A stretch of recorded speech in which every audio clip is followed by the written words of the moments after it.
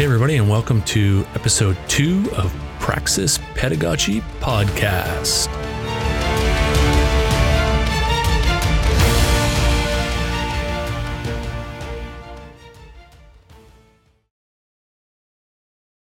Record. Here we go.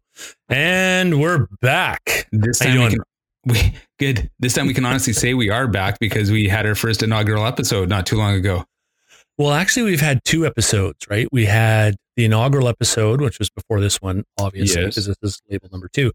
But there's also that OER project one that we did that is part of the Praxis Pedagogy stable, I would say. That's a good point. Yeah. Yeah. So this is actually our 3rd one, although it's labeled 2. So in essence, we've been back for a while, I guess. Yes. Well, we never really went anywhere. We just traded names. We went from the Guild to Praxis Pedagogy. There you go. So we're back. We're back. Squirrel. So thanks everybody for tuning in for another episode of Praxis Pedagogy. We're so glad that you're here with us today. And we are looking forward to sharing some more insight, experience, and maybe a rant or 2 with you.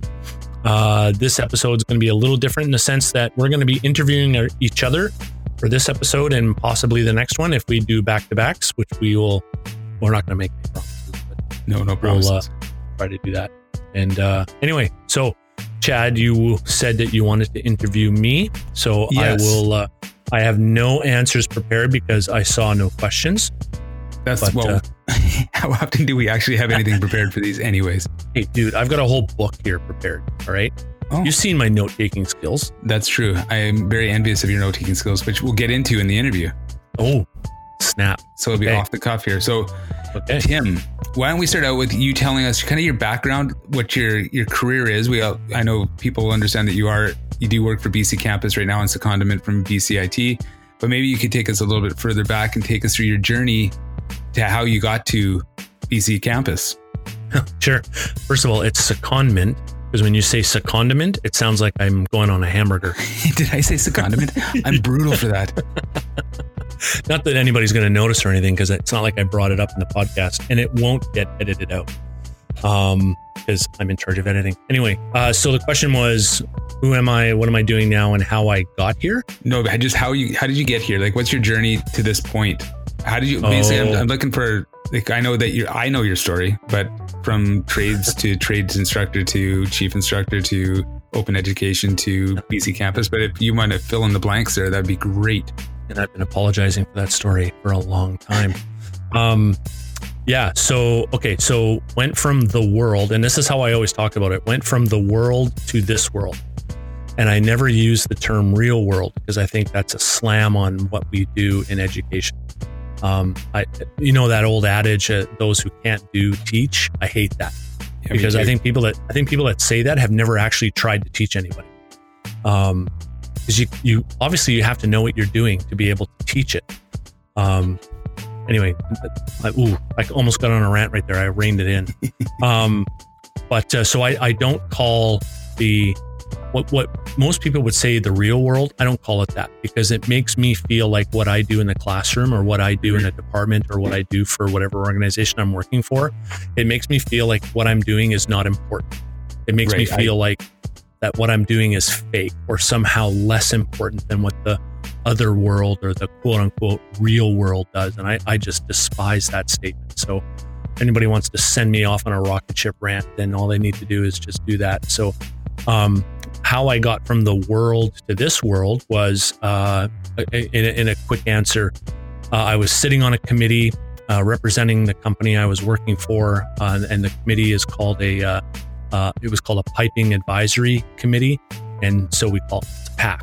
And so what I was doing was I was sitting on this committee representing our little piece of the pie of industry, and I knew the chief instructor of the piping department, and I heard rumors that they were hiring, and I didn't really want to put my name in because I kind of knew what it would be like to try and get a job in this world, and because I had known some guys that had tried and failed.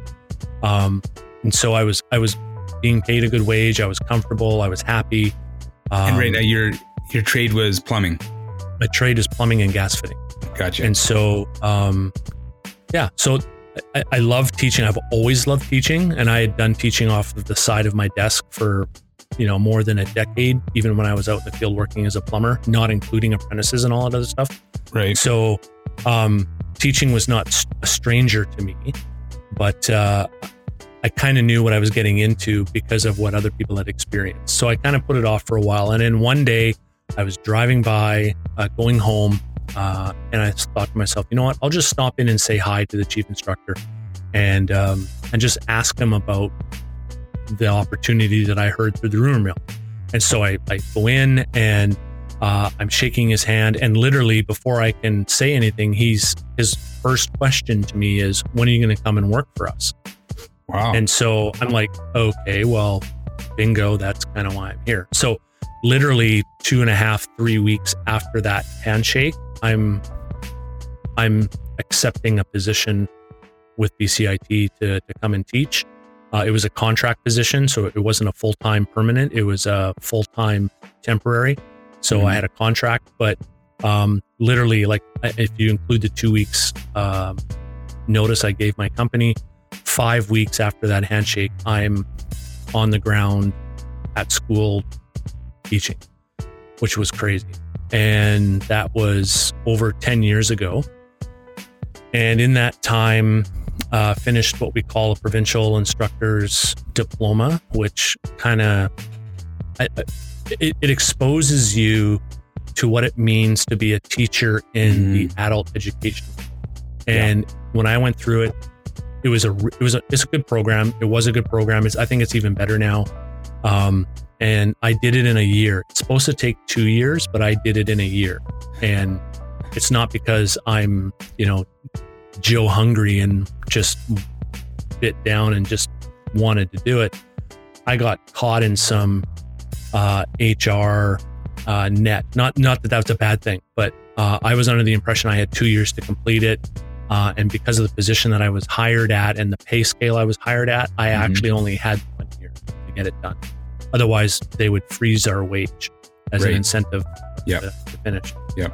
So blasted through that. And then a couple of years later, more than a couple of years, 4.5 years later, did a master's degree. And that too was kind of a weird situation to begin with, but it all worked out, and finished that off in 2 years. And what was your master's degree in? It's a Master of Arts in Leadership, and it's from Royal Roads University, and it's a fantastic program. And since then, I've seen a couple other people go into the same program as mine, and there's one particular person who is in a master's. Not you.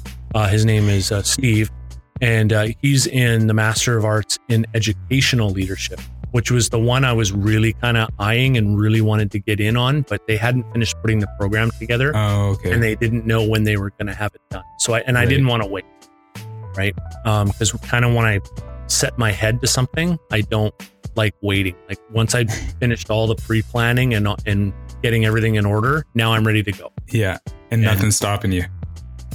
Hardly anything. And so I went and got that degree. I loved it. It was right up my alley. And because I've been a student of leadership for a really long time. And what I mean by that is I'd been leading a bunch of stuff, kind of like I said, off the side of my desk. And even at the company I was working with in the world, I was working on being a better supervisor, a better leader in the company. I take leadership very seriously. And so even the leadership in my home, I take seriously. And so it was kind of right up my alley. I loved all the material, loved most of my professors. There was a few professors I liked. And then there was one that we didn't see eye to eye on, but that's okay. And so that was a really good experience. And then about, I would say about 1.5 years after that, no, more than that, 2.5, close to 3 years, I guess, became the chief instructor of our department. Right. And in our department, we had 14 instructors and 2 support staff, which for some departments, like the electrical department, that's like one level of apprenticeship, right? Right. But in most departments, that's a medium to large department. Yeah, definitely. Most everybody is smaller than that. So I don't say that to brag too much. I do say that to brag a little bit, but not a lot, because it's relative. But it's an interesting animal, because in our department we have 4 piping trades. So there's plumbing, steam fitting, sprinkler fitting, and gas fitting. And so a bunch of different trades under one umbrella in the piping trades. Mm-hmm. So did that for a year and a half. And, if I was to say anything about anything related to life, like getting ahead, doing stuff in excellence, being challenged to grow personally or professionally, it's all about relationships, right? And so I was at a course last year in Victoria, and there was somebody else there in my course. This person's name is Amanda Coolidge, who happens to be my boss now. Mm-hmm. And she was in this course with me, and we just started chatting. And the course was a week long, all day for a week. So you kind of get to know people in the class. And so Amanda and I chatted, not a lot, but probably 3 or 4 times during the week. And out of that relationship, I began to be exposed to OER, OEP on that side of the fence. Right. Because you had already been kind of wading into the pool. You were about waist deep at that point. Right. Yeah. You were chest deep in it. And I had just began to walk down the stairs into the pool. And so I was being exposed to it from your perspective. Mm-hmm. And then now kind of being exposed to it from Amanda's perspective and BC Campus's perspective. Pardon me, I'm just having a little sip of water. And so, yeah, how long ago? April-ish this year, April, May-ish. Mm-hmm. There was a job placement come up for BC Campus called Provincial Trades Representative for Open Ed. And there was a few of us that applied, and I was honored to accept the position. Awesome. So I've been there since. It's funny because I say this a lot. I say I've only been on the books for about 6 weeks, 7 weeks, because I've had holidays, right? Right. So when I say to people, I've been there since July, they're like, really? Since July? That's a while. I'm like, well, it's only been about 6 weeks of work. And so anyway, all that to say, been there since July and absolutely loving it. Mm-hmm. And we are gathering a ton of momentum for OER and Open Ed. Well, if anybody has listened to us over the last year, whether it's here or at the other podcast, it's no surprise that we've been saying this a while now, is that the trades is on a cusp of change. Mm-hmm. They're on this precipice, and some are closer to taking the plunge than others, but there is I want to call it a movement, but it hasn't like officially moved in any great way yet. Right. But I can sense it. Yeah. I can really feel it. And so I'm just happy to be a part of that, and I'm happy to be a person who may be the one who takes the plug out of the dam, and then the whole thing bursts, mm-hmm. right? And then it just has all this momentum and all this power and all this change. And to know that I have just played a small part in that is fantastic. I love it. And so yeah, that's awesome. What I've been doing. That's quite the story. There's so much behind that. Yeah. Ready, go. One thing that I remember is when we did our trades workshop. When was that? Probably in March or April. Late March. Was it late March? By that time, I had fully immersed myself, cannonballed into the world of OER. And I remember you said something that was really interesting. You said that you were all in, but you were tentative. You didn't want to jump in the pool yet because you needed to take more of a critical stance to it, and you wanted to investigate it critically. And on your Twitter handle, even you mentioned that you're a critical OER practitioner. Can you explain to me what do you mean by that critical process? Like, I think it's such an important element, and I know there's a lot of people who are into critical pedagogy, and I just think if you could explain to us what critical pedagogy means to you, would be amazing.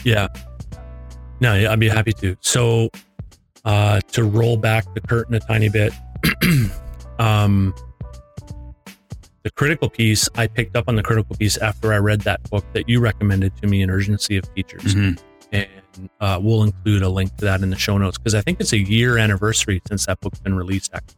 I believe so, yeah.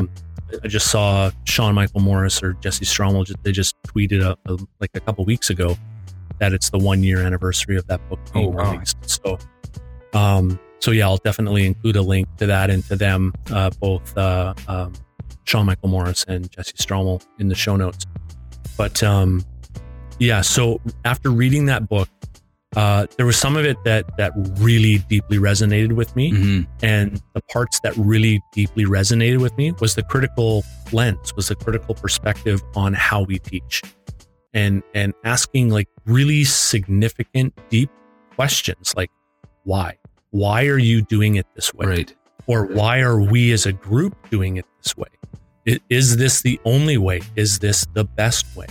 And not afraid to say yes to some of those questions, right? Because if this is the only way, yes, okay, good. Is this the best way? Yes, okay, well then let's move forward. But more often than not, the answer wasn't that clear, and that's what I kind of like. Not the ambiguity of it, but the courage to ask those hard questions in the face of an industry, especially trades, where we say too many times, we do it this way because this is the way we've always done it. Right. And so those critical essays that were in that book, that deeply resonated with me, because I'm a bit of a research nerd too. And I love doing research on certain things, and I'm a bit of a word nerd too. And so I find a word, or I find a phrase, or I even find a concept, or even a part of a philosophy, and I will sequester myself until I figure this out. Right. And so that critical OER practitioner, what that means to me is I don't want to embrace it just because everyone's embracing it. Right. Yeah. I want to ask myself, is it really going to make a difference in what I do? Because I understand that once you embrace something, there's going to be some change. There has to be. Right. You can't fully embrace something without it changing you. And not that I was afraid of change. I just was wanting to ask myself the very hard questions to myself, about, am I ready for that change? Because if I embrace this, like I said earlier, I'm going for it. Yeah. And when I do all this pre-planning, and when I do all this pre-thinking, and I decide to go in that direction, don't hold me back. You can't hold me back. It's like trying to hold a rhinoceros back. You can't. And I know that about myself so much that if I start feeling like this is a massive direction that I want to be a part of, I really start looking at myself introspectively and making sure that it's something I'm going to put all of myself into and buy into 100%. Right. And I say that with the caveat, I guess, that even everything about OER I don't necessarily embrace. And there are certain parts of it that I have chosen not to embrace yet because I want to understand it more. There's stuff about OER that I guess is foreign to me still, and so I want to figure that part out. And I understand certain things about, or philosophies or perspectives of OER. I understand them. I'm just not sure I subscribe to them as deeply as other people do. Right. And I think that that's okay. I think there's enough space in the OER world for that thing. Well, if we go, and I, not to interrupt you, but if we go back to last week's podcast when we talked about how Rajiv and why am I drawing a blank? There's that quote that talks about how open pedagogy is a conversation. Well, you have to have two sides to that conversation. And it's not really an interesting conversation if you're both agreeing all the time. In fact, the conversation ends really quickly. But if you can have two people talking and sharing and kind of pushing back, and I think that's one thing that I really appreciate about our relationship over the past few years is the fact that you do hold that critical element And whereas I'm more of the glass is not only is the glass half full, but it's overflowing. So I get excited about things. But you're the ones that you can push back and ask me the hard questions, right? You're like, well, that's great. And when I started jumping into open pedagogy, you would ask me questions like, well, that's awesome. That's exciting. And I'm glad that they're loving it. But have you asked yourself what you're going to do about assessment? And I was like, I had to pump the brakes a little bit on some things so I could go do some investigation. And I think that opened a whole new world to me about ungrading, which I'm still kind of struggling with, and having self-assessments and peer assessments and getting our students involved in assessment. None of that would have happened had you and I not had those conversations. So I think having that critical element is so very important when we get into these conversations, and not to surround us just in an echo chamber, but to have people that we know will push back against us. And you embrace open pedagogy, but you also, for me anyways, you're that sounding board where you're like, that's awesome, but, and having somebody in a conversation that can add that, but, I think that's just very, very powerful. Oh, I appreciate that. Well, I appreciate you. No, thank you. Because, I learned when you take a master's degree, I think at least for me, it changed a lot about how I process things. And there was one book that I was forced to read, which, looking back on it, I still didn't like very much because I found it was just a little too on the woo-woo side. I won't say the name of the book or the author because I don't want to get in trouble. I'll have to ask you offline. Yeah, I won't even put it in the mystical show notes. But what it was talking about was a shift from discussion to dialogue. And I thought, okay, really, like, come on, seriously, are you kidding me right now? But his point was that that discussion, if you say it and think about it, it actually sounds a lot like percussion, right? Right. When you have a discussion with somebody, it's a lot like a percussion instrument where you're just pounding on this thing to get noise out, and you're not really paying attention to what the other person has to say because you think that what you have to say is more important, and so you just basically beat them down in a conversation. And when you watch really, I guess, well-trained, or I was going to say well-educated, but even well-educated people get this wrong too. But when you watch people debate, and I don't even want to go near the politics debate because those guys belong in a kindergarten class for crying out loud. Mm-hmm. But when you watch people debate properly, it's a dialogue. Yep. Right.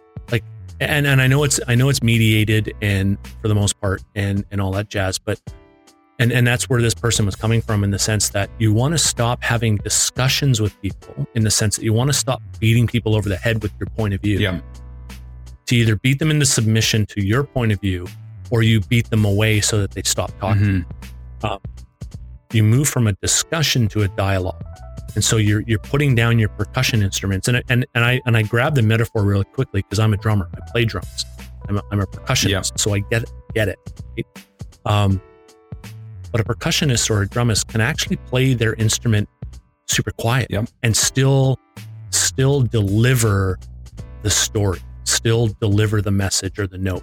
And then sometimes playing it quieter, it has a broader and deeper impact because people don't expect it, right? Exactly. And so that thing really hit me, and I thought, okay, now I'm beginning to understand a big part of this piece, where if I start dialoguing with people, and it kind of fits into this thing of, you don't speak to be heard, you listen to understand, or something like that. I'll find the real quote, but I'm pretty sure that's not it. But it's not, you're not engaging in this back and forth with somebody to win that point in time. You're engaging in this activity with somebody because, one, you want to understand their perspective, you want to understand their what I call their HMA matrix, right? Their heart, mind, attitude, action matrix. You want to understand why they think the way they think, and why do they have those convictions, or why do they have that perspective, rather than just listening to what they have to say and go, well, that's stupid, or you're wrong. Yeah.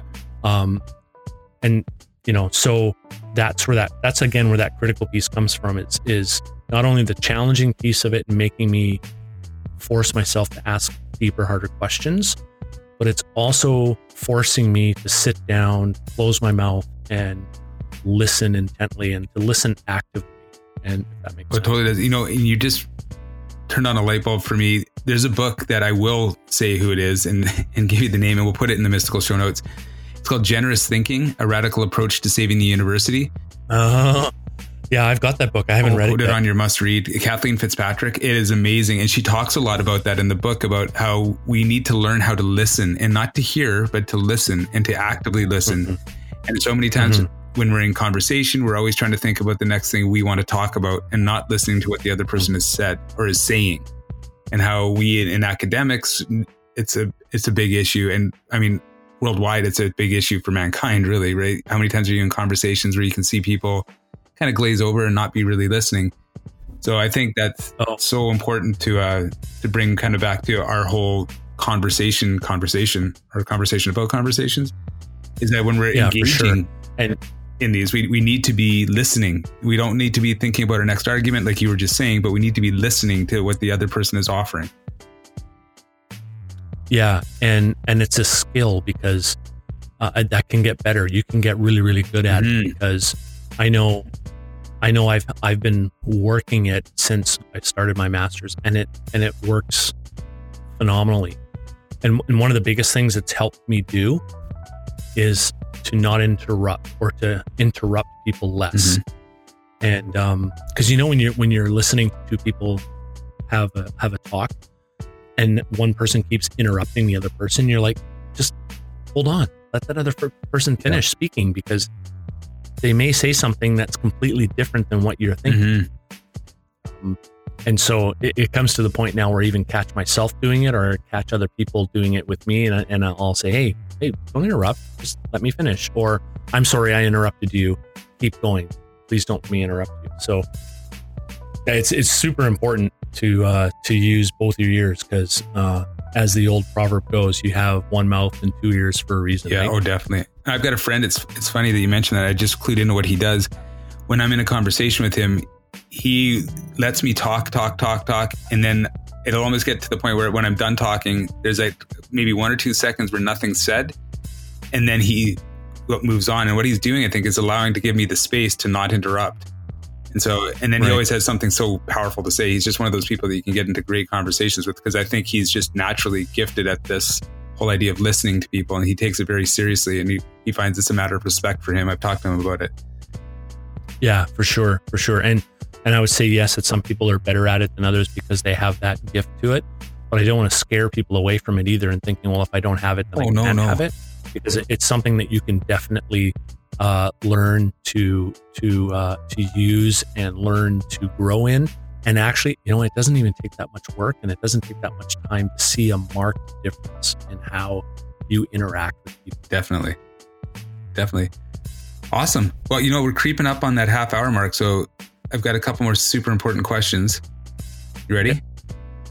Yeah. Go ahead. When we were about to go on to the Zencastr here, you had some music playing in the background. It was very easy listening. What kind of music are you into these days? Yeah. So, okay, I listen to, I'll give you the 8-minute answer. I listen to a ton of different music, a lot of different styles, genres, backgrounds. It's easier for me to tell you what I don't listen to and what I don't like. I don't like rap, and I don't like country. Copy. And any form of country. Don't like it. I just, for some reason, it just grates me.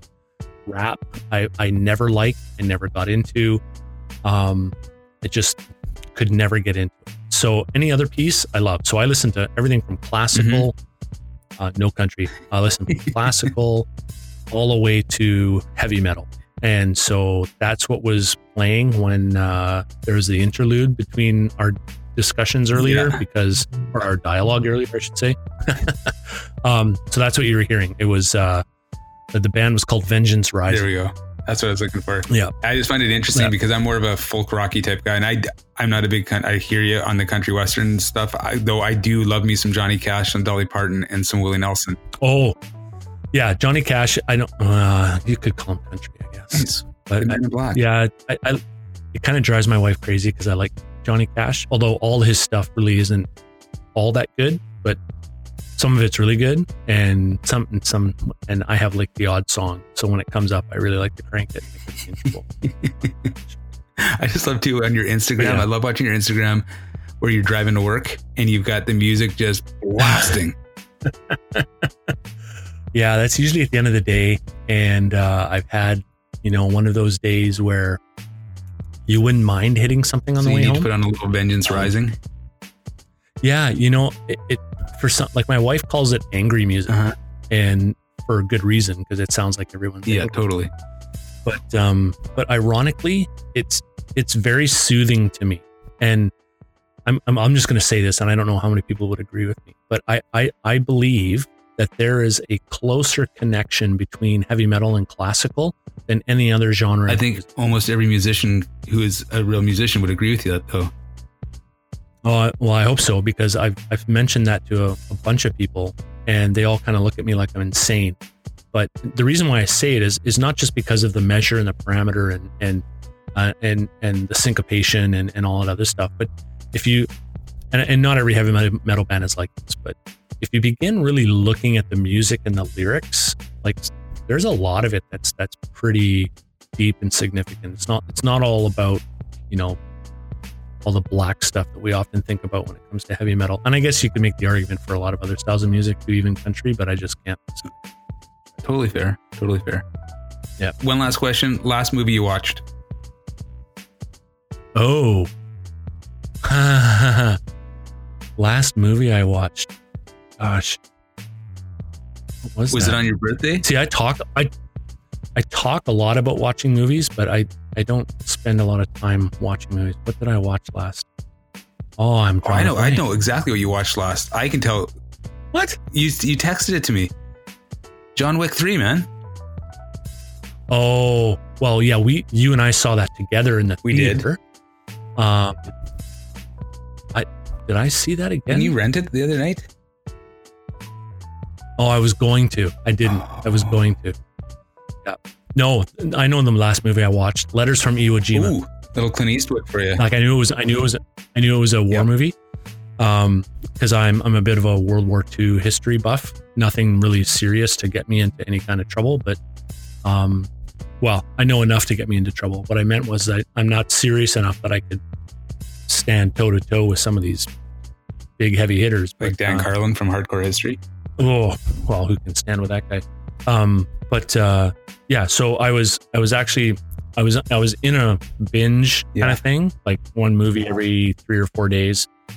And it was all World War II based. So I'd watched Saving Private Ryan. Now it's escaping me. Not Letters of Iwo Jima. There's 2 others that I watched that were World War II based. Anyway, they made a solid impression on me, can you tell? Fury. Because I've seen Fury like a million times, and it's a great movie. And there was another one. It'll probably come to me after I press stop recording. But I watched Letters of Iwo Jima. Man, that was a great movie. It's all subtitled, so if you're not used to that, it's gonna kind of throw you off until you. It's like reading Shakespeare. At first, it seems a little clumsy, but when you get used to it, it actually flows pretty nice. And some of it's in black and white, like it's not all color. And so you're like, oh, like that's pretty cool. And it's like, for those who don't know Iwo Jima, it was an island off of Japan, and it's near the end of the war. Like, not everybody knows it's going to be the end of the war, but people are feeling like it's going to be the end of the war. And this is the Pacific theater. And there's a lot of focus done on the European theater for a lot of good reasons, because of Hitler and what he was doing to Europe. But a lot of people forget that there was an equally evil thing happening around the Pacific, and Japan was leading the charge in all of that. And so Iwo Jima was one of these islands that really didn't have a lot of significance for Japan, but it held a lot of significance for the Allies. And so to make a long story short, the movie was about this, I think it was a battalion. I couple thousand Japanese soldiers were defending this island from a massive attack. I think the Allies sent like something crazy, like 20,000 men to that part of the Pacific, because they were just sweeping through the Pacific, taking over island after island after island. But the significant thing with this movie is that it was an army commander that no one had ever seen before had come in to take over the leadership of this group of soldiers. And so I won't give it away, but all through the movie, like you could see how he just does things differently in his leadership style and how he treated his men and what he expected. And I won't give any of it away because it's a really good movie. I really highly recommend it. I'll even link it in the show notes. You totally should. And that was an interesting project by Clint Eastwood because he did Flags of Our Fathers, which was the Allied perspective, and I think Letters from Iwo Jima was the other perspective, right? The Japanese perspective. You know, I didn't know that. Sorry to interrupt you. After all that talk about interrupting, I didn't know that he did that Flags of the Fathers. So now I have to go watch it because here's the thing. When I rented the movie, I didn't know that Clint Eastwood had directed it because I never looked at that part, right? And so at the end of it, I'm like, I'm sitting there watching this movie going, oh man, this was a great movie.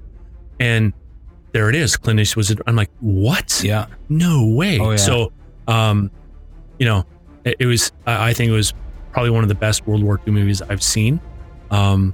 And so I highly recommend it. I'm going to have to recheck it out. So that was the last movie I watched. Well, thank you. That's a good movie to watch. It's better than, say, The Goonies or something like that. Awesome. Shazam. Well, we've gone past time, Tim. So as always, you and I tend to talk too much, but I always get a hoot out of it. So thank you so much for sharing part of your story with us today. Yeah, no problem. My pleasure. And I guess next time it'll be my turn to ask you all the questions. Don't send me any of the questions. Let's just do this. And I won't. You'll have to sit there and take them as they come at you. But yeah, no problem. And it's been a pleasure. So thanks everybody for listening. And if you haven't subscribed to the podcast, please go to the website, praxispedagogy.com. There'll be a link in the show notes to it. Go there, give us your name and your email, and you will be subscribed to every new episode that comes out. Plus, we also want to give you a newsletter once in a while. We're never going to spam you. That's a promise. But we do want to know who's listening and where they're listening from around this awesome globe of ours. So you can go there. Or if you don't want to do that, that's totally cool. You can find us on iTunes, Praxis Pedagogy Podcast. We're also on Spotify, on Stitcher, and a few other things. So you can find us all over the place. We're there, and we're here to stay. So thanks again for listening. And Chad, until next time. I can't wait till next time. Talk to you later, everyone. Okay. Bye. Out.